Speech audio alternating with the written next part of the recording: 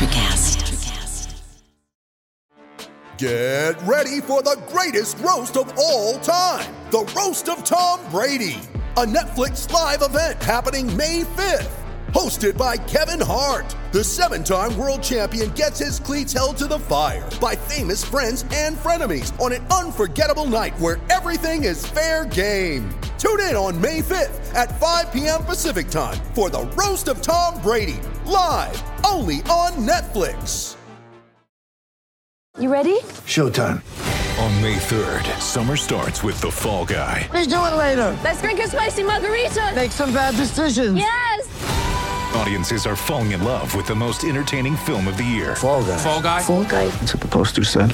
See Ryan Gosling and Emily Blunt in the movie critics say exists to make you happy. Trying to make it out? Nope. Because I don't either. It's not what I'm into right now. What are you into? Talking. Yeah. The Fall Guy. Only in theaters May 3rd. Rated PG-13. Today on Missing the Point, we're breaking down the 2021 NFL Draft. We'll give our reactions to what many people viewed as one of the most exciting first rounds in recent memory, and we'll also talk about the most surprising picks and recap the draft of the Bears, Cowboys, and Patriots. Plus, I think Bobby has an announcement to make.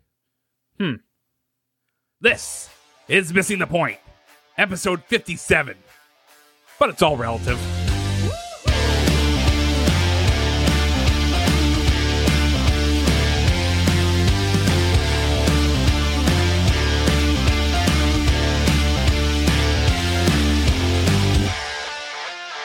Welcome to Missing the Point. My name's Joe Malkin. I'm joined by the entire crew tonight. Mike Marcangelo, our EP, Craig D'Alessandro, DK Sizzle out there in California, Mr. B, Rayshawn Buchanan, and the real BK, Bob Kelly.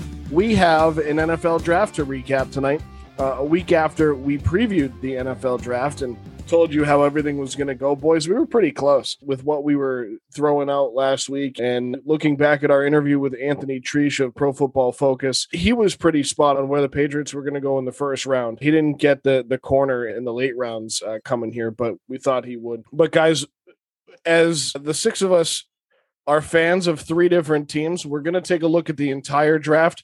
We're going to go through the top 10.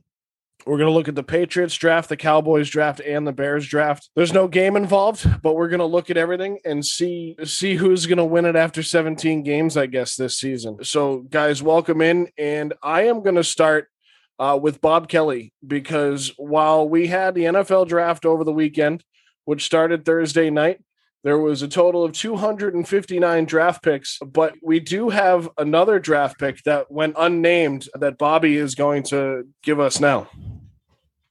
So I just, I teased this on the last live show. We're officially past the point of, we can feel comfortable telling everyone. So there is another member of the Missing the Point crew being delivered in about 9 months.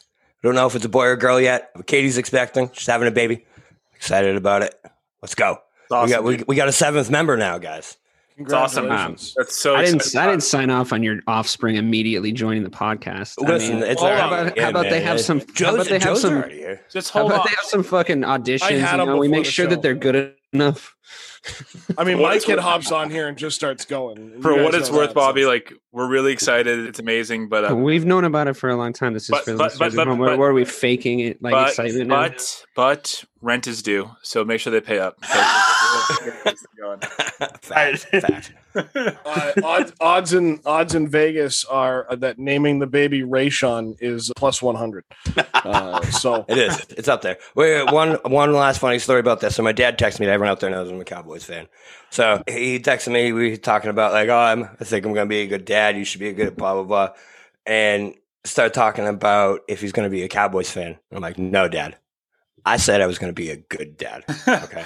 No, I'm not going to put him through that suffering that you did to me. Bobby, you can always come back to the dark side. I just want you to know that we would accept you with open arms because we're bad again. You would fit in. We're great time to join the Patriots fan base. We're bad again. I can't at this point. Yeah. So let's take a look at the NFL draft, at least at the top 10, which is really what we previewed, and see where we are. We do have a late round pick that Rayshawn and I kind of called, one that I enjoyed, and I'm glad that the Pittsburgh Steelers went with, but guys, did this draft go as planned, quote unquote? I think it lived up to the hype. Yeah. I think this was one of the most, and I know that a lot of people will say that It's just a bunch of crap. It's a bunch of baloney. You never know how it's going to turn out. The NFL did an incredible job marketing this. They did an incredible job pushing this out, and it was exciting from the first. Even having Trevor Lawrence picked first was exciting.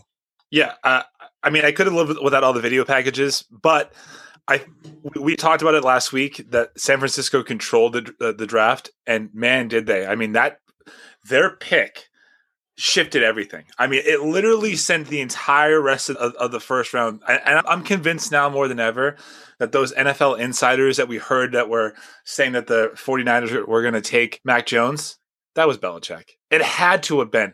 He was never a top 3 quarterback, ever. And all we kept hearing was, yeah, Mac Jones, they like him. They really like him. He'll fit their system.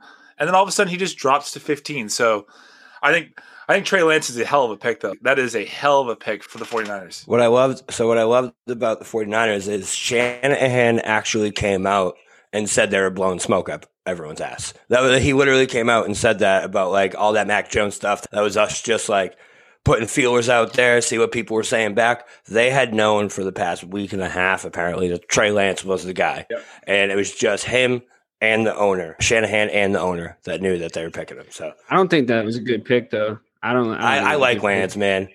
Yeah, he's why do they hate Jimmy Garoppolo so much? We'll get there. Let's get down to that pick first. And I guess that was kind of the first surprise, and that's the first question we have on here. So let's go through it, because there were 10 total quarterbacks taken in the draft. There was 5 in the first round, 1 in the second.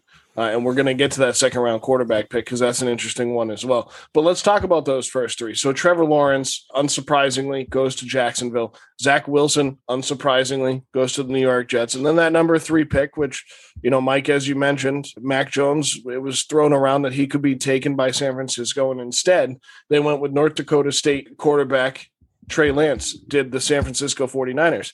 So I want to speak to the Jimmy Garoppolo part, but let's talk about why that was a good or bad pick for the 49ers. I just don't think it was. I think it's just, I think the second best quarterback, I'm obviously a little biased at this point, but I think the second best quarterback in the draft was Justin Fields. And I think to let him drop, I think it's going to prove, I can't prove that right now, but I think it's going to prove to be a bad choice for them in the future. I think, like you said, Mike, it screwed up everybody. It screwed up the draft in a good way then, because then somehow everybody had a good draft. Like it seemed like everybody kind of got what they wanted or needed, to me, except for the 49ers. Like, what's so wrong with Jimmy G? Like, I understand the injury stuff, but he did bring him to a Super Bowl 2 years ago, and now you're keeping him, but you're going to stash this kid. So what does the San Francisco 49ers quarterback position look like going into next season? So this is where I'm going to sound like a mix between me and Bobby about Jimmy Garoppolo, but I think it was just that Kyle Shanahan looks at the body of work that Jimmy Garoppolo has given him. And it's been, it was that 19 games in the Super Bowl season. And then it was 6 last year, because he went down the week after they beat the Patriots. And in his first year there, I think he only played 4. So, see, Dave, I'm kind of with you. Obviously, because I was the one that wanted Jimmy G back in New England, which pretty much died when they took Trey Lance. But I think it's just that, and Kyle Shanahan just doesn't seem so high on him. But I think right now, what it is now is that Trey Lance is kind of seen as a project. Although I hate to throw this out there, I don't think he's as much of a project as Justin Fields. I think you're absolutely right that Justin Fields is like the second or third best quarterback in terms of pure athletic talent. But in terms of Trey Lance, he's so good.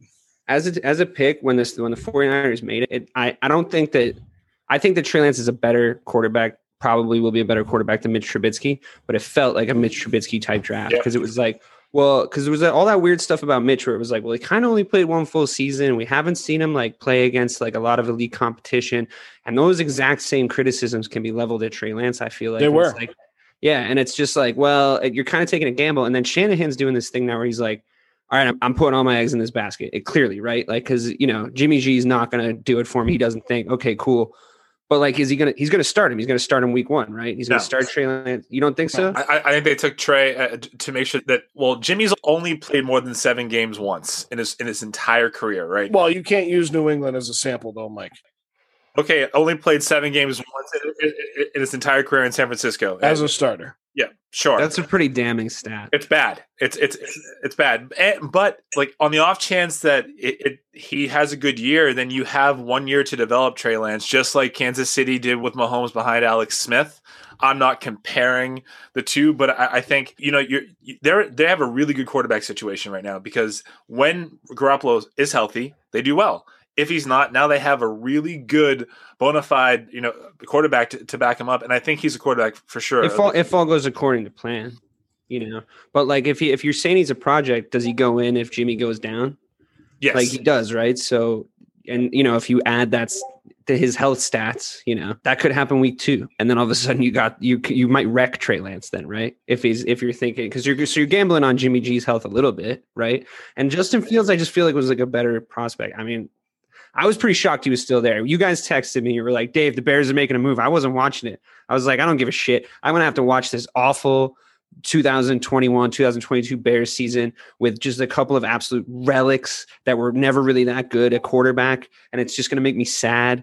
And then like, you're like, Dave, quick. And I like look at the draft and it's like, I was like, Justin Fields is still fucking there. I was like, we're picking like 11th. I was like, did everybody have a brain aneurysm like on the way down here? That's crazy to me. So it's funny that you say that though, because I actually said this on the preview is like the NFL is you see year after year, man, they're fucking stupid. You know what I mean? Like shit happens every year where you're like, how on God's name does Patrick Mahomes get picked 11th in the draft? How in God, you know what I mean? Like, the thing is, though, is Trey Lance's upside is so beyond anything of what Mitch Trubisky ever could have been. No offense to Mitch Trubisky. Totally. Again, no, I'm not. I said that at the start to lead off. Like, I'm just saying. It's more of an upside pick, and I feel like what's Shanahan, his mindset, because you guys know I can read their minds, is he feels like he can develop him. That upside is going to come out when it comes out with Shanahan because he's the guy, right? He's the quarterback guy. So like inexperience is never going to stop Kyle Shanahan from picking someone. You know what I mean? Because he just feels like he can do it. The problem I have with the beginning of your statement is that, we look at these guys and say they're idiots. And sure, revisionist history, we can look at this. And the whole time when we were talking in the Discord about these picks and we're going back and forth on the needs of these teams and Mike saying, well, Devontae Smith can't fall this far or this guy can't fall that far. Not necessarily all Mike, but Mike was stuck on the Devontae Smith falling to number 10. But the biggest thing is that's all revisionist history because you can say, how do you let Patrick Mahomes fall to 11? Well, did all 10 of the teams before them need that quarterback? Sure, there were some idiots in there. There were some guys that looked dumb in there. But you also, they got to go by needs. Are 31 injured board too? Yeah, but are 31 other teams dumb for not picking Tom Brady in the first 198 picks? Yeah, we can look back now and say that. But even Brady though, yes, he had a pot belly, all that shit. But like you watch if you watch Brady's senior year, man, he led Michigan back from like 28-point comeback. But a lot of quarterbacks have done that in college and have never been able to do that in the pros. He was really good those last few games. So like, I feel like he should have gotten drafted before that. Yeah. All right. So of the 3 quarterbacks taken, 1, 2, 3, Trevor Lawrence, Zach Wilson, Trey Lance, let's put it on record right now. Rayshawn, who has the better career after 5 years? Trevor Lawrence, Zach Wilson, Trey Lance. I'm going to go with Zach Wilson. Like I'm a big Trey Lance supporter, but I think I'm gonna say that Zach Wilson becomes the quarterback that New York has needed as long for since the days of Joe Namath. He's gonna be a Jets quarterback though, so like, he's gonna be a Jets quarterback, but they've already put more around him in an offseason than they ever did for Sam Darnold. So that lets me know that Robert Saleh and they're invested in making him the guy. And and like I said. Listen, Jets are going to play defense. So I think because of the defense and because of Zach Wilson's talent, if you mix that together, I think in 5 years, he's going to be the guy that you're like, man, I can't believe that maybe Jacksonville, they looked at, even though everyone agrees that Trevor Lawrence should have been the number 1 pick. But I think we're going to look at Zach Wilson in 5 years and be like, man, this guy is special. And yeah, Patriot fans are going to be sick that he's beating our ass twice a year. I hope I'm not proved wrong. something about Trevor Lawrence doesn't seem right to me. I don't know what it is. I don't know if it's because his long hair and you no, probably got like Vietnam flashbacks about hippies. Yeah. Dopey Harris. Harris. Yeah. You're like, get that hippie out of here. This is a man's game. He doesn't care. He doesn't care. He just wants to sit around in his flip flops all day. And that's why he's in Jacksonville. He's going to sit. At the I only beach make with his that wife. joke because I get it. That's fine. Yeah, right. Look at him. I'm I like, get it too. No. So looking past the first 3 picks, which is going to be interesting to see, and it's really interesting how with this draft, this is one of those drafts where we've really kind of cared about the top 10. Kyle Pitts is then taken at number 4 by the Atlanta Falcons, the highest tight end ever drafted. That's how high a tight end has ever been drafted, is the 4th overall pick. He's so good though. Great pick. He is Great so pick. Good. He's gonna be some amalgamation of like Travis Kelce and Gronk, and like in today's NFL, you can draft a tight end that early, and it doesn't look stupid because it's like he's gonna be really good. He's a walking mismatch. That's what that dude is. No matter where you line him up, he can burn the dude outside. 6'6", 260. Unbelievable. Yeah, and Matt Ryan, for all we clown on him, 4-4, like it's ridiculous. Like and for all we clown on Matt Ryan, like he's still better than probably half the quarterbacks in the NFL. So giving him that weapon is a good thing. You know, I know they looked like shit last year, and I think kind of like the year before also. But if you got a guy you can just throw to every play, and he's going to be ready-made to do that right away in the NFL. He's got an NFL body. He's had an NFL body since he was like 18. So, yeah, he's ready. That's a good pick. And also, like between him, Ridley, and Julio, you can't cover them all. Unbelievable. I mean, Julio's going to be gone after Julio. He's gone. So you know what Pitts is? You guys know those Facebook posts you see where it's like the best running back ever, Barry Sanders' legs. This guy's that's what he is. Because he's Gronkowski's blocking, Jimmy Graham's red zone ability, and Travis Kelce's catching ability. That's what Kyle Pitts is. He's unbelievable, man. And he was playing with Kyle Trask, who, you know, it did end up getting taken as the 6th overall quarterback to go in the draft. But the one thing that Atlanta does not have going for them, when we talked about to this point in the pre-draft show, is that they still, even after the draft, only have 1 quarterback on the roster. Though I did see today that they signed 20 undrafted free agents. So there might be a quarterback in there. I did not run down that list. The next one is an interesting one that I think we all jumped on a little bit, and that's Jamar Chase, the first wide receiver taken in the draft out of LSU, goes to Cincinnati, and he's going to play with his boy Joe Burrow from back in LSU. And Ray, you're shaking your head already. Yeah, it's stupid. Like Jamar Chase is a baller. That's not the debate. Like Jamar Chase can play. How did they not draft a tackle? That's exactly like Penei Sewell. He was there. Like you have to protect the investment. You have to protect the quarterback. You saw what happened already last season. It's like come on. You're absolutely right. I don't understand that. So it's just like that to me was dumb. I really love the next pick after him. Like I said, we'll get to that with Jalen Waddle. But it's just like, I'm like, what are you doing, Cincinnati? Like, you have to protect number 9. Like, you can always use other receivers you could find. Like, you can get this kid out of Memphis that went to Philly, not Devontae Smith, but Kenneth Gainwell. Like, there was other guys in this draft. I get that they lost AJ Green, and I think they panicked a little bit because AJ Green went to Arizona, and I think they were like, oh shit. But like, I agree with you wholeheartedly. It's like you got to protect Joe Burrow. They lost him in 2018, bro. Like he can't stay on the field. I know.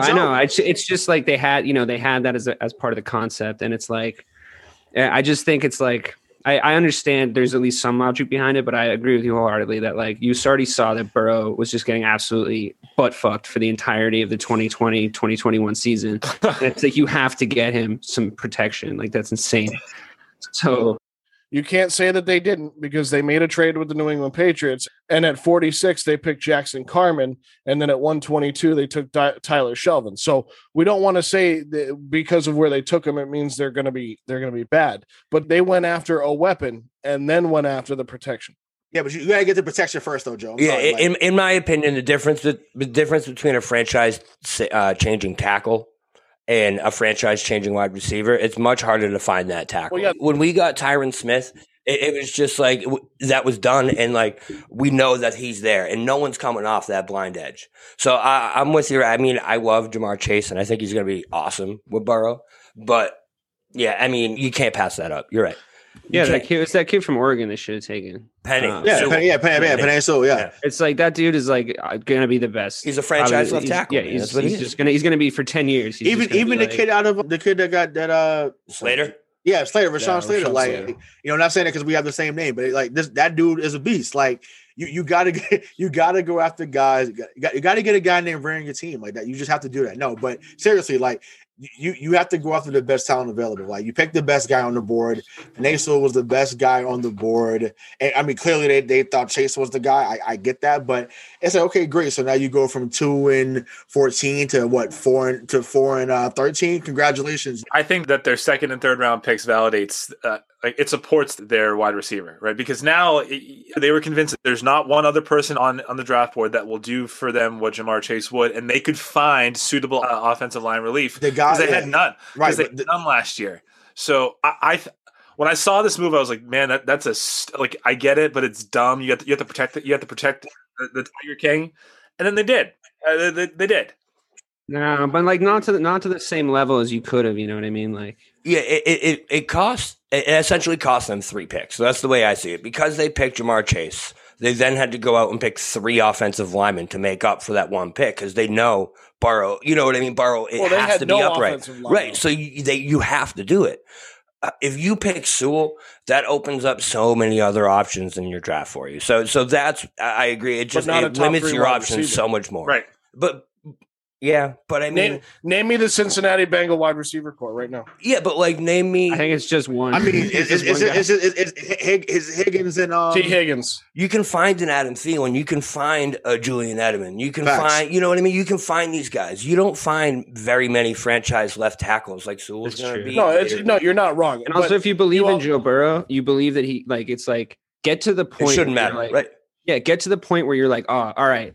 We got everything, but we need to get Joe Burrow some weapons. You got to get to that point, but like, don't go get the weapon before you can see what he can do with a little time and to staying healthy for an entire season. And you got to give him his best chance to do that, And I agree on that side. Brady made it to the AFC Championship with Shea Caldwell. This is number 1. So I feel like they can find that wide receiver core wasn't great, but at all. At all. But it also wasn't his. What was that? His third or fourth year, and he had already won a Super Bowl. As a starter. Right. Well, I will say I know why I know you mentioned Jalen Waddle, Ray. I will say I know why they didn't take him is because what's his name? Jamar Chase played with Burrow at LSU. No, and I get that, but Waddle to me is the guy. That he's dude, really good. Yeah, cause if he fell at 15. If he fell to 15, like I would not have been mad if we had picked him at 15 and then got Mond at 46. I mean at 46. So I'm here for it. Like Jalen Waddle, I'm telling you right now, to Tyreek that you're ever going to say that kid. Henry Ruggs is that guy. He's already there. Yeah, Henry Ruggs is that guy. You didn't see how we torched Kansas City last year. He's definitely that guy. Yeah, right. I'm saying, but we're making a comparison. But I'm like, yeah, I got you. But it's just to me, like I said, Waddle's that guy. Waddle's also it worked out for the Dolphins because that's another quarterback wide receiver reunion for Tua. Oh yeah, for sure. Also. Sure. So it's like it worked out for everybody, and it's a great pick for the Dolphins. I think there's a ton of upside to him, like you were saying. Like we already established he's really good, but Hunter Long was good for them too.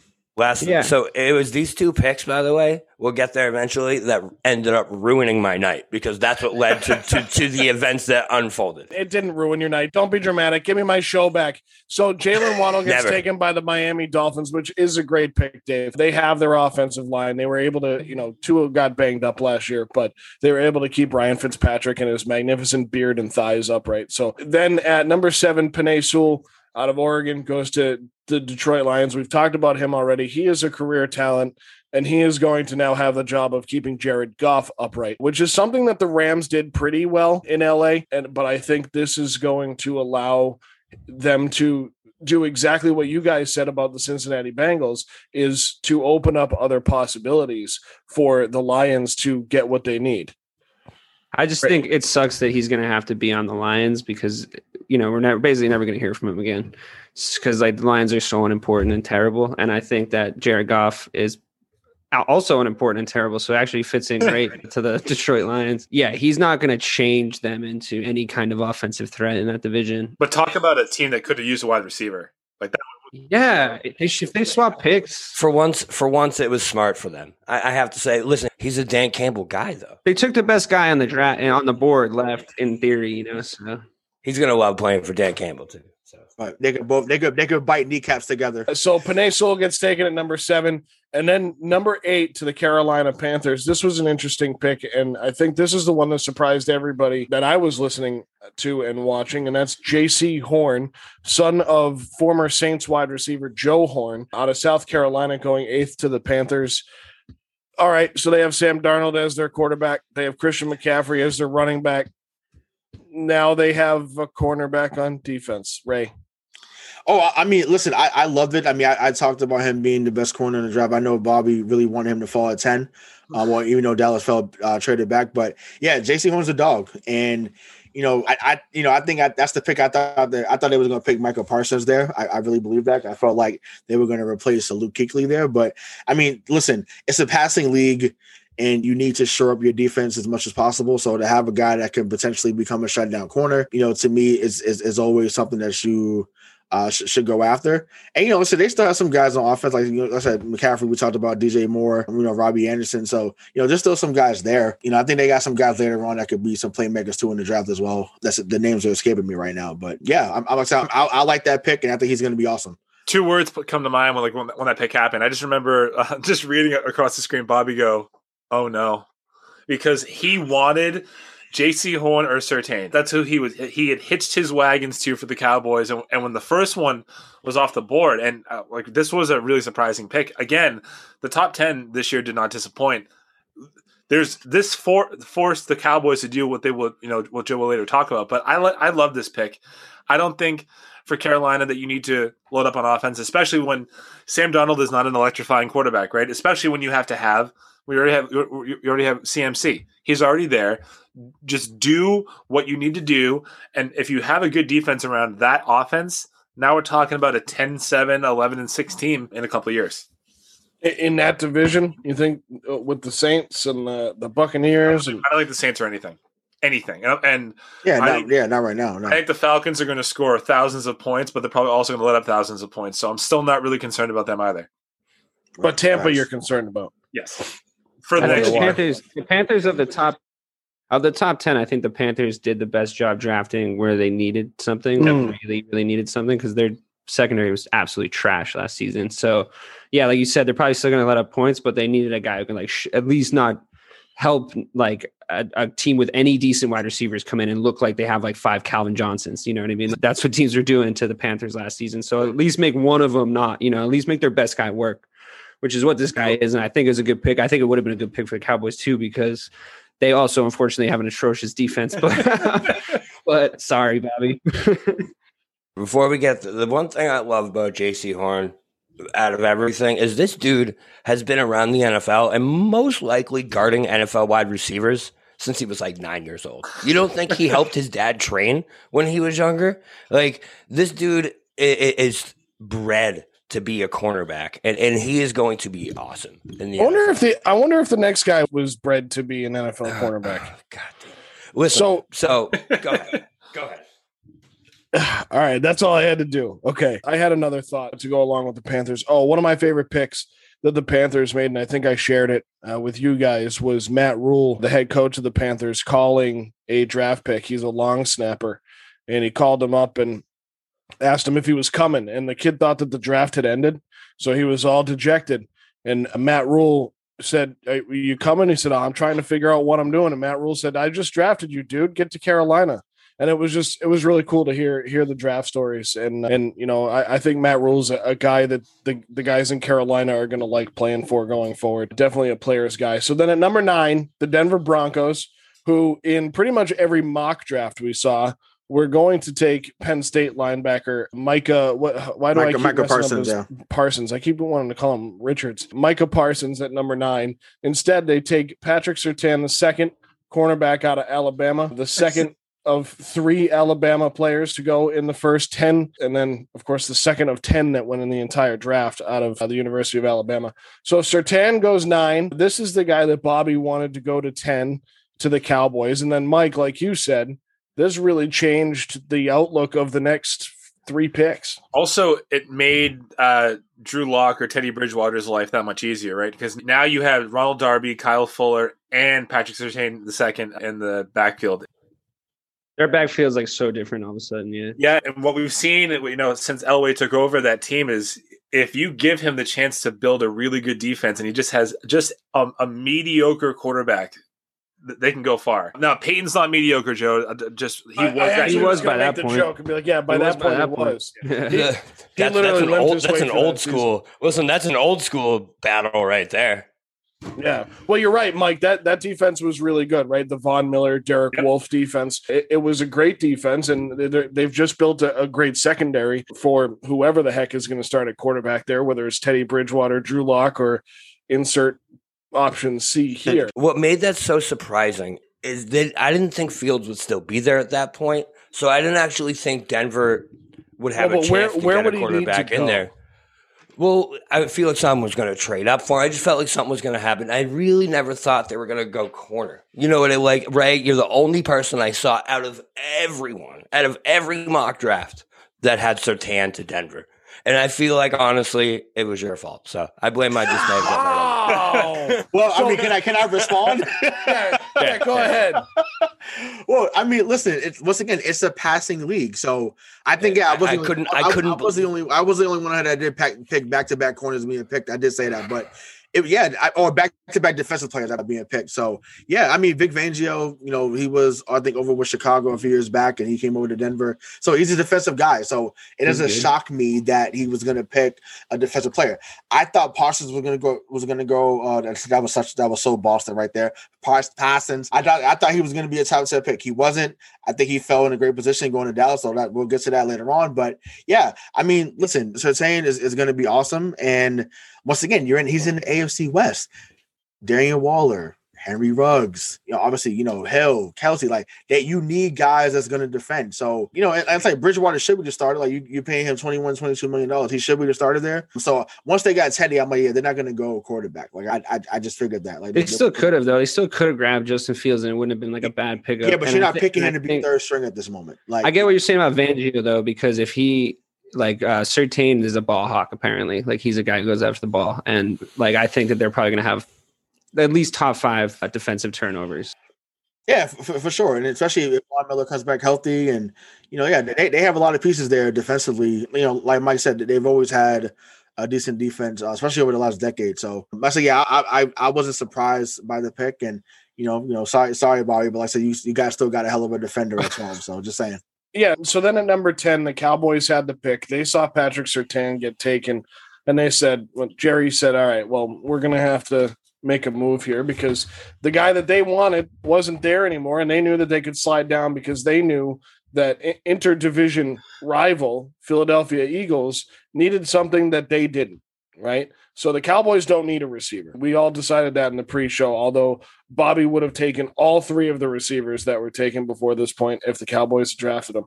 So the Cowboys trade away the number 10 pick for 12 and 84, which we'll talk about when we get to the Cowboys. We're going to run through this and then get into our teams here. But the Cowboys turn those 2 picks into defensive selections. But at number 10, to round out the 10, the third Alabama player to go in the top 10 is Devontae Smith, wide receiver, the Heisman winner, Devontae Smith, going to the Philadelphia Eagles. It's so funny because we say it in New England. They're like, oh, great, we drafted a receiver. Who's going to throw to him? Well, I kind of say the same thing with Jalen Hurts. I think he's a good talent. I personally think he's Mike Vick light without the dogfighting. And I think that he's a good athlete. He might dogfight. You don't know. I don't know, but benefit of the doubt. I still think Mike Vick shouldn't have been blackballed, but I stopped Ray from going on a tangent, so I won't go on a tangent. But Devontae Smith to Philly is great, but is Jalen Hurts going to be able to throw to him? Now that Jalen Hurts is the guy in Philly. That's my question. They obviously believe in him because if Justin Fields was sitting there and they were like, let's get Jalen Hurts, who threw 6 touchdowns and 5 interceptions or something along those lines last season, I guess we're going all in on him. Like, great job, Philly. That was fucking stupid. Like, good luck. Like, they just, again, it's like, it sucks when you see like obviously I don't believe in Jalen Hurts. That's like clearly my position, but it sucks when you see a guy like Devontae Smith go to a team where he's not going to matter for the first like probably 5 years of his career, which I guess is going to happen with a guy like him because he's going to go high. But that's not no. I'm the opposite. I disagree. Obviously, Philly got two playmakers that are going to be very good. I think right away for them. That Gainwell kid, which New England Bill, you should have. He was there. You should have drafted him. That was the James Wright replacement. But I'll let that go. Even though I like Stevenson, but we'll get there. Devontae Smith is going to be great. Him with Rager. I agree that he's going to be great. I totally agree. But I mean, Hurts to me is not going to be. I mean, like I said, Mike Vrabel, I think that's actually a great comparison, Joe. Like, I don't think he's not someone that's going to wow you every time with his athleticism, but, he's someone that's going to be a game manager. Like, he might be – I feel like his ceiling is like an Alex Smith type of guy, right? So, someone that might go, 27 touchdowns to like 13 picks. I mean, his current ratio does not support that. Like, he's still right, young. but I mean, let's be honest. Like, there wasn't much around him last year in Philadelphia. Like, and he basically was getting pulled out every other game. Like, there was some plays he made that was like, okay, I'm not sure. Yeah, well, because it's kind of a mess down there still. Like, not just. Oh yeah, for sure. So, I mean, but I agree with you that Devontae Smith's going to be really good. That's why it's a bummer that he's going to be on the Philadelphia Eagles. Right, but that's what I'm saying. I think they played together though. They played together. Didn't they play together at Alabama? So I mean, so yeah, I think that's something where that's going to help. That's going to help Jalen Hurts, if anything, in my opinion. So can we'll Nick see. Sirianni coach? That's the question. Yeah, that's the key. That's the key. That's the key. Yeah, because Doug Peterson screwed that up. Doug Peterson screwed that up in Philly, and he screwed up Carson Wentz, and that's too true. bad. Because Doug Peterson, Doug Peterson screwed him up because Frank Reich left. If Frank Reich doesn't move to Indy, now I think we're going to see a resurgence in Carson Wentz in Indianapolis. I do too. Now that he's reunited with Frank Reich, and I think Nick Sirianni is the best thing that could happen to Jalen Hurts because he's not Doug Peterson. So I don't believe, Dave, you and I agree on Jalen Hurts, but I think a reuniting of these two guys there might help. But Jalen Hurts has to learn how to be a pro-style quarterback because that's what Nick Sirianni is going to run. Devontae Smith's not going to hurt. He's not going to hurt his prospects. For sure, it's going to help him. He's a really good wide receiver. But, yeah, I don't know. That's just – sorry, Bobby. I cut you off. No, you're fine. I just see it as like the Eagles have a quarterback that's at least above average. And listen, in the NFL, that's something that's hard to come by. So it's like you'd rather take someone that can make plays and make the throws. You saw it as some like a gamble and put the weapons around him and see what you got. That's how I see it. It's like, the Eagles aren't going to win the Super Bowl this year anyways. Might as well see what the kid's got, give him some weapons. And then if you have to draft one next year, you're at the top again. You're fine. Sure. Yeah, and I know some of these, and I got a third-round pick out of it. Some of these ball clubs can take a punt on like the top three quarterbacks in the draft every single year, and they still fuck it up. High Jets, but like it's my question to you is like Justin Fields is there, so you're saying that Jalen Hurts, you'd rather have Jalen Hurts than Justin Fields? It's the context of the draft at this point. Yeah, but then what do you do? What do you do with a young? So this is the last question I have on the top 10 before we move on, and that's a great segue, Dave, because we look at these teams that were drafting in the top 10 in the first round that had the ability to trade. I think we've all now seen the video of the Denver Broncos GM hanging up the phone on another GM saying he's got a call for something better from someone else. And I'm like, oh, well, that was probably Belichick he hung up on.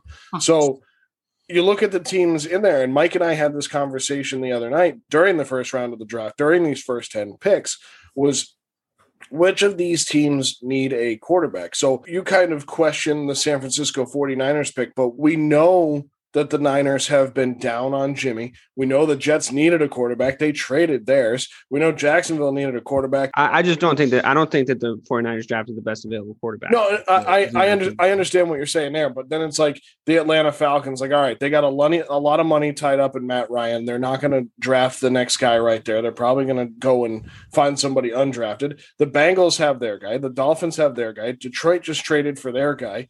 Carolina traded for Darnold and gave up a second right and fourth. there. I don't know if I agree with that. Detroit trading for their guy. Like they gave up a lot for Jared Goff. That's what broke my heart the most is those two teams are the two that you question the most for not picking one of those two quarterbacks is Carolina and Denver. Because yes, they have guys, but 5 years from now, right? If Justin Fields and Mac Jones are all pro quarterbacks, those are the two teams that everyone's going to be looking at like, you guys are idiots. You chose Sam Darnold. Well, I think Trey Lance is going to be good. So I'm just saying those two. You took two cornerbacks over 2 franchise-saving quarterbacks for Teddy Bridgewater, Drew Lock, and Sam Darnold. That's what I think the conversation could end up being, and that's why I was so mind-blown that they took him. They filled their need, and I think if you're Philadelphia, the downside to taking Justin Fields while you still have, Jalen Hurts, who you believe in, I mean, that's an instant, you shatter his mindset, right? So his upside is automatically lowered, and we don't know. We all know, but we don't really know Justin Fields' upside in the NFL. Like, if you have eyes, you know. But I think you surround the Eagles, you surround Jalen Hurts with Devonta Smith and then Jalen Reagor. I think he's going to be, that's another guy that's going to have a good year because of this pick. I don't hate it. I respect it because I think the easy thing for the Eagles to do in this situation would be to say, let's just get Fields and then see what happens. But you risk ruining a career off for someone that you don't know is going to get. There's sort of an Occam's razor thing there, though. It's like just do the simplest, smartest thing. And it's like you can't win in the NFL. But I don't know if they did because you can't win in the NFL without that an all-pro at least quarterback. So, you're betting on what you're saying is you're betting on Jalen Hurts to be that level. Yeah, I mean that's true. That's true, Dave. But my question was for you, Dave. So, do you think they had to go Devontae Smith after missing on Justin Jefferson last year? Because that's what happened. Because Justin Jefferson was phenomenal with Minnesota, and I'm just like, he was there, and you took Reagor. I think this year it was like, yo, we cannot miss on who. We can. I think the worst thing. I don't know if Rager's a miss though. I like Reagor compared to Justin Jefferson. He's a miss. Well, Justin Jefferson. Listen, Justin Jefferson's a different animal. He's a beast. Yeah, but they could have taken him. That's the point that Ray's. I think I agree with you, Ray, and I also think what factored into that too is they thought at this point in Alshon Jeffrey's career he was going to still be producing at a rate that was comparable to what he was producing at in Chicago. It really never worked out for him in Philadelphia, and I think the prospect of their receiving core looked a lot bleaker come the 10th pick in this year's NFL draft than maybe it might have been during their 5-year plan 5 years ago. You know what I mean? Like in 5 years, we're going to have this, and this. So yeah, I think you're right. They were like a year behind on their build in that position, and Alshon not being good screwed it up for them. And then I think what was the guy that was always really good on Philly that was a wide receiver and then he came back and played like 5 days and he was terrible? I'm blanking on his name. DeSean Jackson. DeSean Jackson, yeah. So DeSean Jackson came back and he was not good, right? So then because they were just trying to fill a hole at that position. So yeah, I get why they did it. I'm just saying, don't panic buy a weapon when I guess the difference between us is I just don't believe in Jalen Hurts like that. He's done nothing to convince me that he can win a Super Bowl with the Philadelphia Eagles. You're saying he's a manager. He can and it's like those guys don't win Super Bowls though at this point in the NFL. You know what I mean? Wouldn't you rather fail by tying your wagons to a quarterback that's already there than bringing another quarterback in and fucking it up internally? You know what I mean? I feel like it would be a worse look if you brought in a quarterback, right? That guy ended up sucking, but then also it fucked up Jalen Hurts. They already hitched their wagon. to a quarterback that was already there and fucked him up. They already but with a different head coach, with a different staff. Yeah, sure. It's a different regime. But here's the other thing too: is you guys mentioned Bobby, especially the Panthers and the Broncos. Sure, I can understand the Broncos missing at the quarterback position if you thought they should have. They are paying 2 guys. If we're talking about this in the terms of the NFL draft, we also have to talk about age and money of these guys. Jalen Hurts is 24 years old. Sam Darnold with the Carolina Panthers wouldn't have even been the oldest quarterback in this draft. He's 23 years old. He wasn't the oldest quarterback in this draft. So when you're paying these guys and you're throwing this capital around and you're throwing these assets at other people, you kind of put yourself in a situation where that's what you want. Maybe what they did is they looked at it and said, we don't want Justin Fields and Mac Jones. And God, I hope they're wrong. For your sake and the Patriots fans' sake on this side of the camera. I hope they're wrong. I hope Fields and Jones are all pro quarterbacks, but I look at those teams and I go, they do have the guys. So in terms of the draft, like Mike just said, they went out and got the needs that they needed. They drafted all pro players based on what you guys all just said about them, about those guys being picked there. I mean, Bobby, you wanted Patrick Surtain and then you wanted JC Horn second. So yeah, but the point is the quarterback position is more important and it outweighs. And you think about, so even Carolina, they give up a 2nd round pick for Darnold. I get why you don't then use your 1st round pick on another quarterback. That's just bad drafting. Then like you said, the Eagles have Jalen. They already have a guy there. Denver, has Teddy Bridgewater on a 1-year contract and Drew Lock on the fourth year of his rookie contract, and we've already seen that he sucks. For Teddy. Yeah, and we've already seen that he sucks. Teddy's okay. He's not great. Last year on game-winning drives, Teddy Bridgewater's 0 of 8. Okay, I'm just saying, the guy is there. On a Carolina Panthers team without quarterbacks. Christian McCaffrey. Right, but I'm just saying, though. You know what I mean? Like, I'm playing Mike right now. But that's the thing, though. You can, to Bobby's point, it's like, and we're going to get onto this when we talk about the Bears. It's like you have to, Justin Fields might not be the best. Guy. You got to get your guy, man. But that wasn't their guy. That's the point. Clearly, that wasn't their guy because he was there. So Teddy Bridgewater is their guy? Like, Teddy Bridgewater, Drew Lock? You kidding me? So what, you're just not going to let teams score? Is that listen, like Bobby, you told me the other night. You told me the other night that John Elway was one of the best quarterbacks in NFL history, and now you're telling me that he kind of stinks. So, what Bobby's saying is, how come you guys had to draft those fucking quarterbacks that I wanted? Right, yeah, that's really what it is. Right, you got nothing to do with it, but you got to get your guy. It was just breaking out of the top 10. We're gonna go down to our teams because Craig's gonna love editing a 2-hour episode. So let's start with the Bears because they've been brought up and they had the 11th overall pick because they traded up with the New York Giants. Thank goodness they did that because the Giants were going to screw it up because they screwed it up at 20 anyway. So, Dave, you woke up from a nap, basically. You're 3 hours behind us. So you woke up from a nap and you were like, oh, what's going on here? I woke up in a daze. You were like guy on the couch. Dazed. I was getting a lot of texts from you guys about movement in the draft, which is I really didn't expect this to happen. And anyone that tells you they expect this to happen is fucking lying. So, like, it was weird because, like Bobby says, you don't give something up to go get, like, your second string QB and then, like, use your first round pick to draft a QB. But that's literally what we did.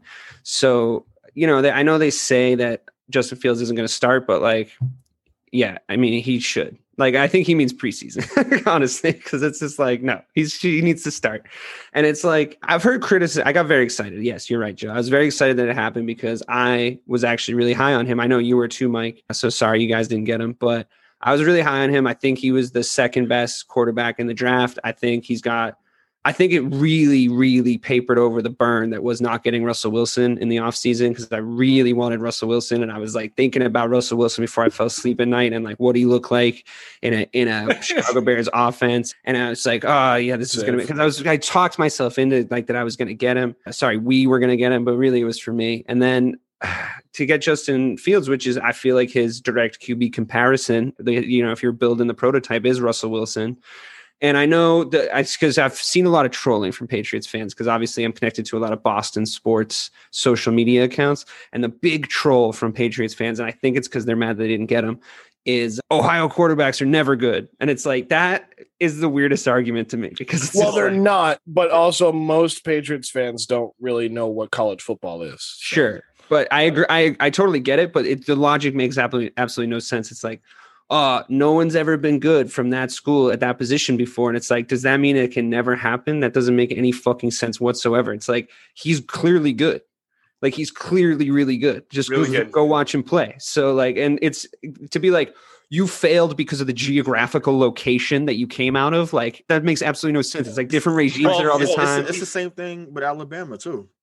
Yeah. Well, Alabama, I understand the Alabama thing even a little bit more because you never really need a really good quarterback in Alabama, but Justin Fields was the reason why Ohio were good.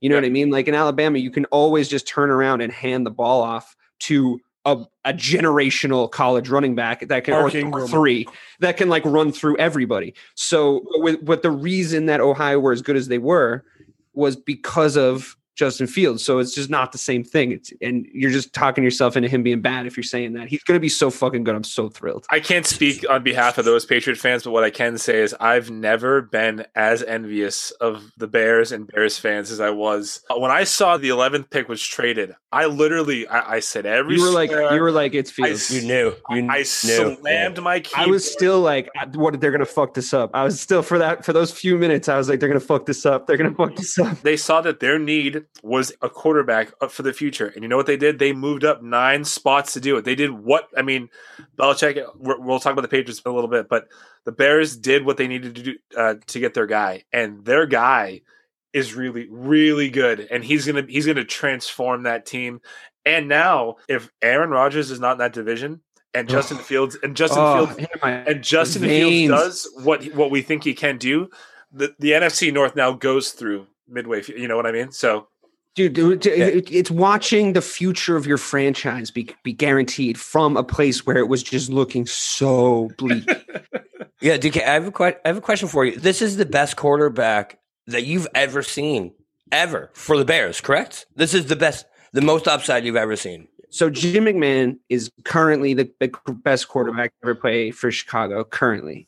He never had Justin Fields upside, though. But that's what I say. That's what I've been saying to everybody. Biggest upside to a quarterback draft, to a quarterback signing.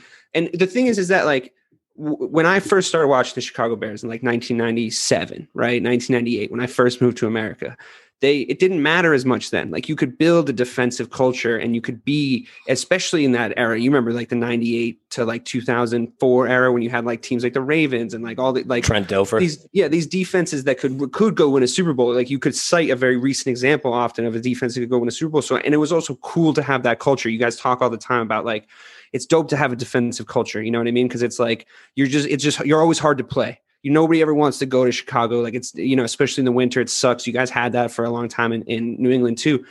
But nowadays you have to accept the reality of the NFL, and the way that it's set up is you need a quarterback. And Justin Fields has more upside than a lot of the QBs that I've seen come through the draft the last few years. And I can't believe it. Like, I feel like I'm going to wake up from a dream, because like the Bears just never do this. And it just feels so good. So looking at their entire draft, they actually had a very interesting draft. They had first, second, fifth, sixth, and seventh round picks. They had 1, 2, 3, 4, 5, 6, 7 picks overall.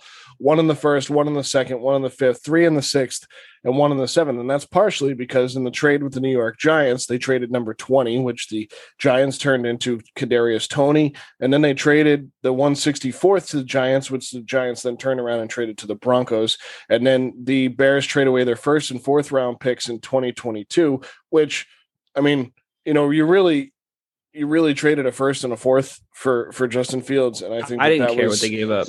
If they had approached me with a much worse package, I would have approved it immediately. They don't ask me, though, for whatever reason. Well, I mean, never mind. I'm not even going to make the joke. So then they make another trade with the Carolina Panthers, which, Dave, you should be happy about this one too, because they traded for the 39th overall and the 151st overall. And with those 2 picks, they took 2 pretty good offensive tackles in Trevin Jenkins and Larry Borum out of Oklahoma State and Missouri. So they kind of did what we were all talking about with the Bengals, right? They got their quarterback, but then they went out and they found the best offensive tackles at that point in the draft and took them. But then they also got him some help offensively, taking a running back. And I mean, granted, 6th round picks. I don't know how good he's going to be. Take him with a grain of salt. Yeah. Khalil Herbert, Daz Newsome, running back, wide receiver. Thomas Graham Jr., cornerback out of Oregon State. And then I cannot say this guy's first name, Keiris Tonga, a defensive tackle out of BYU. So take it with a grain of salt, what they pick at the end of the draft. But Dave, you got to be happy about those tackle picks. Yeah, I liked it. I mean, we haven't had like a terrible offensive line, but they're starting to get old. And, the Kyle Long retirement and like just different things. The weird thing, and I'm sure you guys know this about offensive lines, is like you wake up one day and they suck. Like it doesn't like happen. It happens so gradually. It happens almost at a snail's pace in my experience with offensive lines, when all of a sudden you're like, wait a second, I thought our offensive line was good. And then like they're all old and, tired and hurt. So I think it's really good that we freshened it up. And I think our defense is worse than it was this time last year, and it's definitely a lot worse than it was this time 2 years ago, because we had Vic Fangio, who was a great defensive coordinator. But we also, we lost Kyle Fuller, and we didn't replace him with somebody better. I forget the guy's name we replaced him with, but he's not that great. And I just think the defense starting to slowly decline, even though it's still an all-pro defense. It's going to be a top 5 defense. The problem is they were always on the fucking field last year, because every single throw from any of our quarterbacks usually either went nowhere or it went to the other team. So now if we can just stay on the field offensively for a little while, like that's the nice thing. You're not asking Justin Fields to go and be a game changer for you at this point. You're really just asking him to let the defense facilitate the game and like stop the teams that we play twice a season, which is how the Bears are still currently constituted. I would also say like it must be a cool thing as a Bears fan, right? Like this draft that they had is coming off of a playoff berth. Like this isn't coming off of a 3-13 season. So they are. It's like a phony playoff berth. They're still. I mean, not there. They got there and they're making their team better. So, I mean, right off the bat, it's not like you were 2-14 last year. Now you're like, okay, we're going to be 6-10. You were 9-7, right? Or 8-8. You were close. Yeah. And also, I was out on Nagy because I was, but it was really born of like Pace and Nagy being responsible for Trubisky and then like Foles failing in Chicago and like being there at all. So I think this is obviously them trying to save their jobs. They have to get aggressive. Like they're doing it. I think that this guy actually really fits a Matt Nagy scheme. I think he's really good with young players. I think that he's really good. He's really creative. And I think that as much as Justin Fields isn't necessarily like a scrambling QB, he's got good mobility. And I think that he can add that dimension a little bit more over time. Aaron Rodgers style, maybe like where he does a lot of fakes and check downs so that you have to kind of watch what he's doing at all times. And I think he can he's decent when the play breaks down. I think Zach Wilson was the best quarterback in the draft that was like good for like the best for when a play breaks down. So it's like you put him on a team that, it's going to break down a lot. So, you need that guy.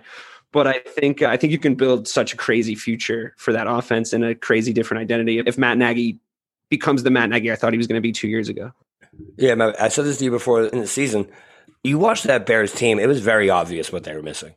That was a quarterback. It was very obvious. That was the piece. It was like, if that team last year had an average quarterback, they were 11-5, 12-4, easy. So I think this is a phenomenal pick for the Bears. Him and Traven Jenkins. He was supposed to be a first rounder. Only reason he fell is because the Raiders have no clue what's going on in the NFL. They had a terrible draft. They had an awful draft. So the only reason he ended up falling was because they took a different tackle at 17, Mark that was supposed to be like a third rounder, and that ended up making him fall to you guys. So those two picks, man, they make your draft. That's your draft, right? All right, so we're going to move on to the Cowboys draft, where the Cowboys also had a really good draft. I mean, I know, Dave, you feel that your draft was very top-heavy with the quarterback and the first offensive tackle taken. But, Bobby, you guys kind of had a draft that spans all 7 rounds and guys that have upside. You had 11 total selections. 4 of those were compensatory picks. And, of course, the first one was when you traded back with the Philadelphia Eagles, which, again, is just an amazing trade because, first of all, you had the Cowboys, the Giants, and the Eagles drafting back-to-back because that division was horrid last year. And then you see them trade out of the 10 spot to number 12 because their guy wasn't there anymore, right? Horn or Surtain weren't there. So they trade to 12. They take Micah Parsons. And this pick was the one that was originally Miami's pick. So this pick kind of got tossed around a little bit before we got here. And then they got the 84th overall pick, which is when they took defensive end Chauncey Golston. So, Bobby, how do you feel about your Dallas Cowboys taking Micah Parsons and the very, very defense-heavy draft for the Dallas Cowboys? I mean, I love it. I can't hate on it at all. Micah Parsons is a baller. I watched him back in. Hey, No. I mean, that's a good thing. Penn State. Well, right. Okay. I thought you were like correcting my baller reference. I'm like, no. Just because not. All right. No, he's unbelievable, man. Yeah. He is what everyone thought Jalen Smith could have been, but Jalen Smith never reached that potential. So he's the replacement for what we thought he was going to be. And bringing him into that linebacker core, I'm not sure if Van Der Esch is going to end up staying or not, makes that front 7 really, really good. And like we said, the first team in NFL history to ever go the first 6 picks on defense, but it's fitting because they were the worst defense in NFL history. So I feel like if there's any team that's ever going to break that record, it was the Cowboys. The biggest steal of the draft was Jabril Cox, man. Jabril Cox in the 4th round is an animal. He is awesome. I don't know how he ended up falling that far. I think it's just because he played North Dakota before, transferred to LSU, but he's really good. Well, yeah, he covers like a safety, but I think Parsons, if you're a Cowboys fan, you have to be really intrigued as to how Dan Quinn's going to use him and all the things that they're going to do, because I think that, as Bobby mentioned, the Dallas Cowboys were the worst defense in my memory, NFL history now, but they know how to rebuild a certain section of their team in the draft. They built their offensive line under Romo, like, instantly. It happened really quick. So I do trust their ability to do that. Now, I don't know if they're going to draft 11 starters or even if all 6 of their defensive players are starters, but if 3 are, they're exponentially better than they were last year. Awesome. Right. Exactly. And you can see Dan Quinn all over this draft. You look at the people he picked. Dan Quinn loves length. On the secondary, he loves length. Linebackers, he loves speed. You look at the guys we got. Listen, Nahshon Wright, people were ripping the Cowboys for this pick because they thought they could have got him in like the 5th, 6th round. He's a Richard Sherman prototype. I guarantee you Dan Quinn got on the phone with this dude, was like, you're my Richard Sherman. You're coming in here. That's who you're going to be. Because he is 6'4", 190 pounds. He's not very fast, but he's fast in coverage. He runs like a 4.5 40, but he can keep up with people in coverage, right? He's football fast. So he was a good pick too. I'm very happy with it. You guys know what I said before the draft. His team needs literally everything on defense. Well, that's what we drafted. So when your 2 corners were gone, you were so mad. I think you said like, I'm just gonna kill myself. I'm kidding. I literally screamed no in the kitchen. I just went no. Like I heard Pat, but Parsons is a good second price. Yep, for sure. Yeah, Bobby, I said it to you before. I think it was, but even before the pre-draft show, is that the best signing that the Dallas Cowboys made in the offseason was Dan Quinn. Because while he fell out of graces with the Atlanta Falcons, he's going to do good things for the Cowboys because it's another guy. It's like Vic Fangio, might end up going back to being in DC somewhere, but Dan Quinn is a very good defensive coordinator. So we'll see what the Cowboys can do. So it was a very positive draft. Ray, do you have a comment on the Dallas Cowboys draft? Just for Dan Quinn, though, I just felt like it would be, I would say there's about a 28-3 chance that he'll be a great defensive coordinator down in Dallas. Nice. So. It's not nice. Wait, I just do want to say what I was impressed by with the Cowboys drafting him is that it was yet another example of a team, and I think there's been teams we've already talked about, teams we're yet to talk about, of teams actually drafting the thing that they really needed to draft. And sometimes, like Bobby said at the start of the show, sometimes you're like, man, that was a boneheaded decision. I feel like that happens all the time in the NFL. Yeah. And I really feel like I understand why Bobby thought they were going to screw up their draft, but they drafted defense and they needed to draft defense. That was like a no-brainer across the entire country. Same thing with the Bears. They drafted what they needed, and I still thought that they were going to screw it up. So, yeah, I thought it was a good draft just from that perspective. Like, don't screw it up. It's like, don't screw it up draft picking, Yeah, so, wait, last thing. Sorry. I'm sorry. Last thing before you go. That is definitely what I expected out of the boys, DK. You're right, is for them to screw this up. But for the first time ever, the Cowboys actually did exactly what we wanted them to do. We've been talking defense for years and years and years, and they kept giving us offense, offensive line, wide receivers, just churning out this offense, and that's why we ended up giving up 65 points a game. They finally did it. They finally did it. They did draft Sean Lee. They did draft Leighton Vander Esch, and they did draft Stephon Diggs' brother. Great. So, the only good defensive players they've drafted are ones with crazy injury history. Jalen Smith, Leighton Vander Esch. All right, and that'll do it for the Dallas Cowboy Hour here on the. No, actually, you know what? I think the Bears Hour was longer. So I was going to say the Bears was definitely longer. Yeah, well, the Cowboys didn't draft Justin Fields. That's right. All right, so on to the New England Patriots, who drafted a quarterback in the first round for the first time since 1993. Very exciting, which was pre-Kraft, if you can believe that. So the New England Patriots make 8 selections in the draft. They ended up trading into the third round, but they originally only had 6 coming into this year, and then they made some trades, and we all know why they only had 6. They did something involving some quarterback. Anyway, so the New England Patriots with the 15th overall pick take Alabama quarterback Mac Jones. Mike, I'm going to start with you because we talked about this a lot leading into this, and I think as you watched him drop, you got angrier and angrier and angrier that the 49ers didn't take him at 3. And I don't know if you and I have both talked ourselves into Mac Jones yet. I think I'm a little bit closer than you are. You loved it. Oh, yeah, I'm in on. Well, I didn't love it immediately, but I do now. You guys are going to get there. I've seen you talk yourselves into a lot worse. That's not wrong. All right. So anyway, Mac Jones, Mike, you threw in a bunch of numbers here regarding Mac Jones. It was very difficult for Mac Jones to be bad at Alabama. We just talked about that, right, Dave? And Ray, you and I have talked about SEC quarterbacks, how they stink when they get to the NFL. So, Mike, read us through Mac Jones and what he did with 2 of the best wide receivers in college football. Yeah. So this is why I'm irritated by this pick, right? So he had a great year last year. No doubt about it. In a year where Alabama only played SEC opponents, I get that too. But also in a year where SEC defenders opted out, that he was not playing against the best anymore, right? So 4,500 passing yards, 41 touchdowns, 4 picks. I get it.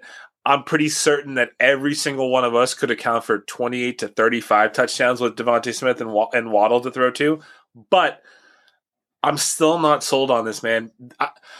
I think Bill wanted him the entire time. He was never going to move for him. And great, he got his guy. But if he starts this year at any point in time, it's because things are going really bad. It's because the quarterback room that now has Jared Stidham and Cam Newton in it are that bad. So it's almost, if we want Mac Jones to do well in the NFL, I think he should sit for a year. I think he's probably, I've heard that he's one of the most pro-ready quarterbacks in the draft. Great. He's not throwing to Smith and Waddle. He'll be throwing to, well, I guess Hunter Henry and Jonnu Smith are pretty good. I'll give him that. But I don't love this pick. I've never been so mad at Bill doing what I've been asking him to do for the last 5 years. Like I begged him to take a quarterback in the first round for the last 3 months. And then he did. I'm still pissed off. Well, you knew 3 of them were going to be gone, and it's interesting.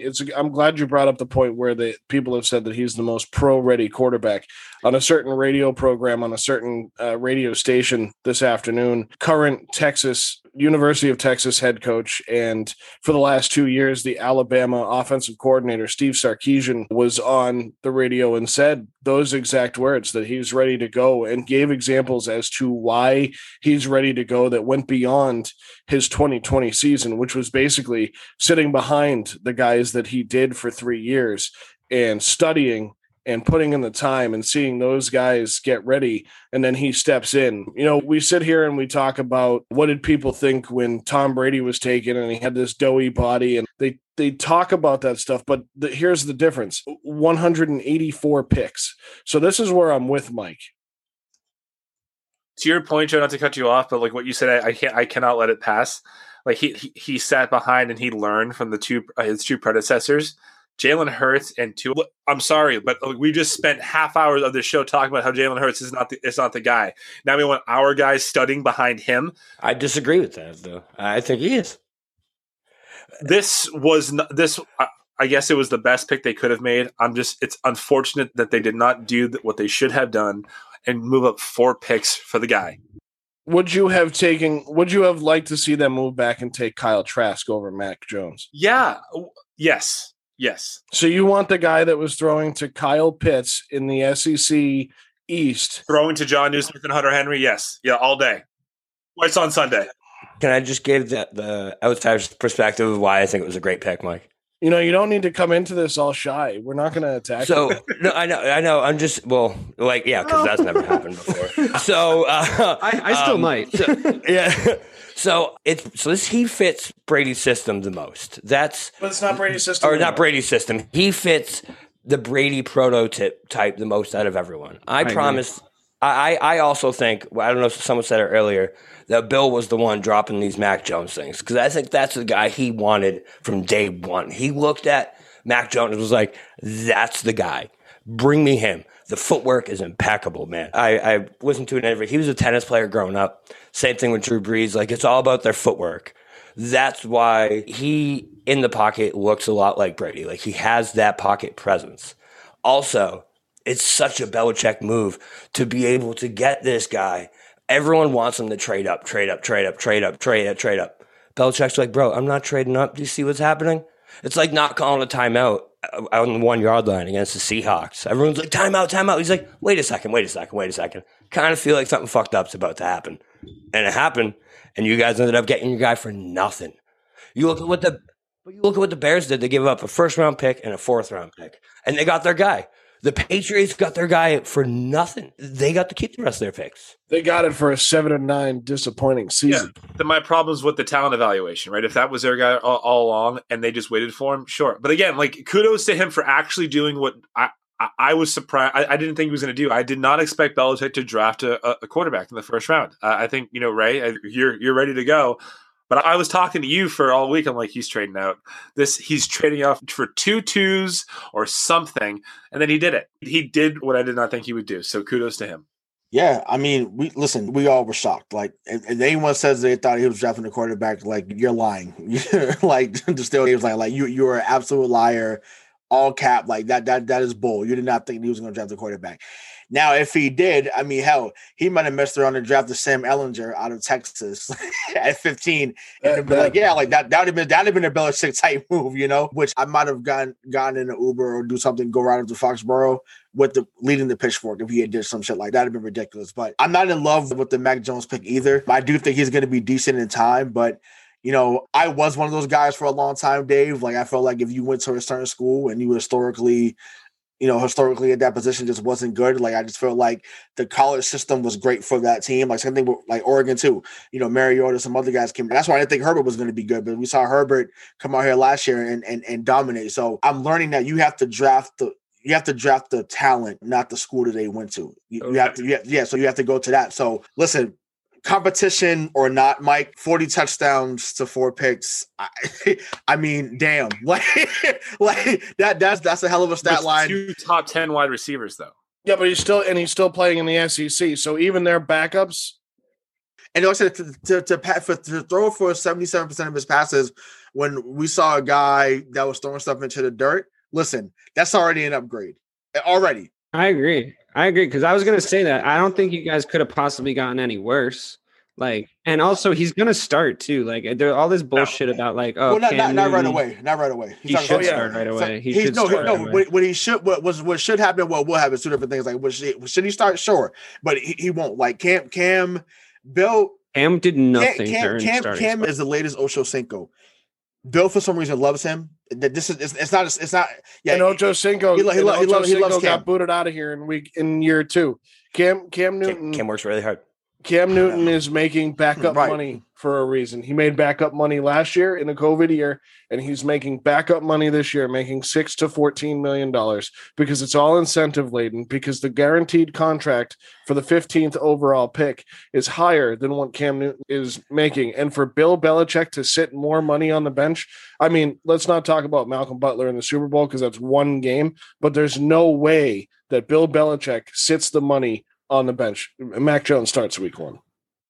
I mean, listen, I want you to be right. Like, I want you guys to be right to say that he started, but I don't see. To me, I don't see a scenario where that happens unless something happens to Cam in the preseason. Like, I don't foresee that. I think that he's going to ride with the veteran, and then if Cam's play goes south, which is definitely something that can happen, we'll see Mac Jones come in. I just hope it's going because farther south than it already has. No, I mean it can though. Honestly, it can. Because I mean, Mike brought it up to add to his argument a few episodes back. He still had 20 total touchdowns, which I mean, to me, it's like whatever. But it's just like that still was the case. I on the ground because he couldn't throw the ball. Right, exactly. So it's just like, you had a 6'5", 250-pound, fullback, so to speak. But, I mean, listen, you added more weapons on the outside. You got guys. His best years was with Greg Olsen being the number one guy. He essentially has 2 Greg Olsens in there. So you could see a bit of a resurgence, and I think that's what they may be betting on. My God, I'm praying that's what the case is. But if not, fine. You get a guy that can complete his passes and just dink and dunk down the field, and hey, so be it. He's not gonna necessarily throw a guy open, meaning Mac Jones, but you can rest assured he's gonna be on the button. I don't mean to generalize this at you guys. Only Boston and Patriots fans. It's crazy to me that it's funny, actually, not crazy, because I would have done it too if I guess I was a Patriots fan. You guys begged for this quarterback to be taken, and for years I've been hearing we can't draft. Bill never does anything. He never does anything smart. He never gets to the quarterback. He never does it, and then he finally takes him. Okay, well, a couple things there. He drafted a quarterback from his guy, right? So he didn't move outside of his comfort zone. That's number one. And number two, what you're talking about with Mac Jones, he had, again, 1 great year. 1, not 3, not 2, 1. And it was in a down year for the SEC. I just think we're all just missing the genius of what he did, right? We're missing the point. Yeah, we all talked about that if Bill went south, this year, if it was not good, that his job would be at stake. We all talked about that. That's not the case anymore. He can now lose with Cam because he has his backup in place. do you think that this pick, and this was something that I was thinking of when the Ernie Adams news came out after the draft, that he's done after the 2021 season, he's retiring from the position that we don't know that he holds. There's been talk that there's more involvement in the room with other personnel, whether it's Dave Ziegler, whether it's Josh McDaniels, Steve Belichick. They drafted one guy who the only person on the Patriots coaching staff, and I can't remember which guy it is, the only person on the Patriots coaching staff they talked to was Steve Belichick, which I think is a big problem. But my question on Mac Jones is, do you think that when they made it sound like Belichick wasn't necessarily sold on taking Jones, that this is a McDaniels pick more than it is a Belichick pick? Obviously, Belichick makes the final call. It's a Bill pick because it's a saving guy. That's it. And like if Mac Jones had the year that he had at BYU or at Mizzou, right? He's not drafting him, but because he has Saban in his ear and he trusts Nick Saban, he'll take him. I don't know why you would trust a failed NFL head coach, but I'm agreeing with you on that. So it doesn't make him a bad evaluator. Alabama's just an absolute wagon. All right, if he, I would trust Nick Saban about football. If my coach, if Mike McCarthy was like, you know what, Nick Saban's my best friend, and I want any guy that he's coached because listen, he coaches ballers. There's a reason there was 10 picks in the first 2 rounds. So if you want to go get all Nick Saban's guys, go get him. He knows winners, man. Saban, Belichick, they're both champions. I would like to just say, on the Patriots, I think Bobby's very salient point at the beginning got lost in the fold of your guys' fucking fan psychosis, which I also have it, so it's fine. But I think the system matchup, like the way he fits in your head already in the Patriots system, it's like you saw that system work game 1 last season with Cam Newton in there when Cam Newton wasn't playing like he was dragging around a fucking sack of potatoes. And I think when you get a guy who can I think their thinking is, if we have a guy that can accomplish what we're trying to accomplish, we'll look good. But we didn't have that last season. And I think that's why Cam Newton is sitting in game 1 of the, a lot can happen from now until then, like preseason, like injuries, a lot can happen. But I think that Cam Newton does not start the season. We'll see relatively quickly. But I think it's because if they believed in Cam, they wouldn't have gotten this guy. And I think they saw the potential for him for the system to work with a guy who fits the system. And this dude fits the system so perfectly. Right. It's just the upside doesn't have to be that high for you guys to be successful with. Right. That's what I mean. Yeah. He doesn't need to be Justin Fields. That's why they got him instead. Right. Dude, it's so you think back. I don't know if I believe that that's true. I just know that Bill Belichick believes that's true. You think about the system they're about to implement, that 2 tight end set. Brady wasn't Brady when they had that 2 tight end set and they were very successful with it. He was throwing 20 touchdowns and 12 picks. You know what I mean? Like, that's a system that you can have a game manager and still succeed. I don't know if it would be the same in today's NFL if it was then. So, Bobby, are you saying that Mac Jones is greater than or equal to Tom Brady? I think he's saying that you didn't need Tom Brady. I was really hoping he said yes. He's more of a... He's like, when you don't have that last puzzle piece, but you find one that kind of fits the same, so you can fit it in there, and it's like, well, all right, it's done. No, I don't do that. That's called fucking up the puzzle. What classes were you in? He's like, the way you just use the scissors and you cut pieces so it fits? The picture doesn't have to look like the picture. I just feel like he's the best comp for Brady that I've seen in a system or coming out of college in a while. To Bobby's point, I just want to say this because I do believe that this is true. I don't necessarily think that the system. I think that Bill Belichick believes this is true. I don't know if I believe that it's true. And I think that Bill Belichick basically thinks that he didn't need Tom Brady for the amount of success that he had. And I think he thinks that his system was more important than Tom. And I think he still thinks that, even though Tom Brady went and won a Super Bowl in Tampa Bay, he had a lot of weapons. Bill was left with not a lot because the Patriots don't lose enough to have a lot of high draft picks, so he had to rebuild. So he went out and he spent money, and this is the value that he puts at the quarterback position, that you just have to accept that. And it's the highest value he was ever going to put at the quarterback position. Yes, he had Tom Brady. He doesn't believe, I don't think in his heart of hearts that Tom Brady is responsible for his success. I think he believes he's responsible for his success. And I think that this is the highest you could have possibly hoped for as far as value he was going to put on that position. So you should be happy. That's fair. And I think it's very easy for media pundits and, obviously even us alike to make the comparisons to Brady because of obviously just how he looks physically. I honestly think that this is really Jimmy G. He got Jimmy G this time around, second time around. And he said, I got a younger Jimmy G. He's the same number 10. He's someone that's he's going to win me some games, but he won't lose it.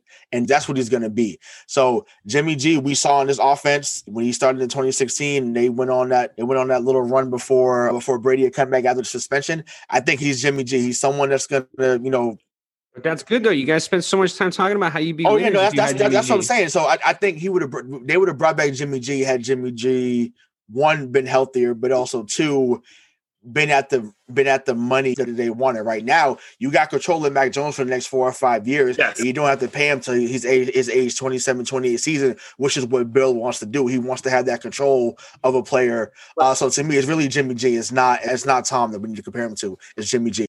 So the New England Patriots then trade up with Cincinnati to get Christian Barmore, defensive tackle out of Alabama. So another Saban guy. Then they go out and get a defensive end, Ronnie Perkins at 96, compensatory pick out of Oklahoma. This one was interesting at 120 in the fourth round, Ramondre Stevenson out of Oklahoma. But as we found out when the day that we're recording this, May 3rd, that the Patriots did not pick up the option on Sony Michel. So they needed another mediocre running back. So they went and got Ramondre Stevenson. Whoa. One of the fourth round instead of the first. Whoa. Yeah, right. He won the fourth round instead of the first. Sony's very extremely mediocre.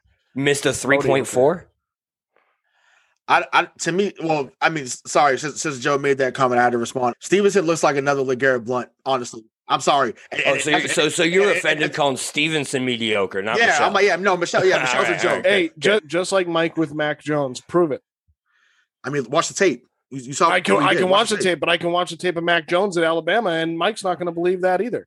So show me. That's because Mike wanted Justin Fields. I wanted Justin Fields and Trey Lance over Mac Jones too. But I didn't know who Ramondre Stevenson was until. Well, as a Gators fan, I did because he dominated us in the Cotton Bowl.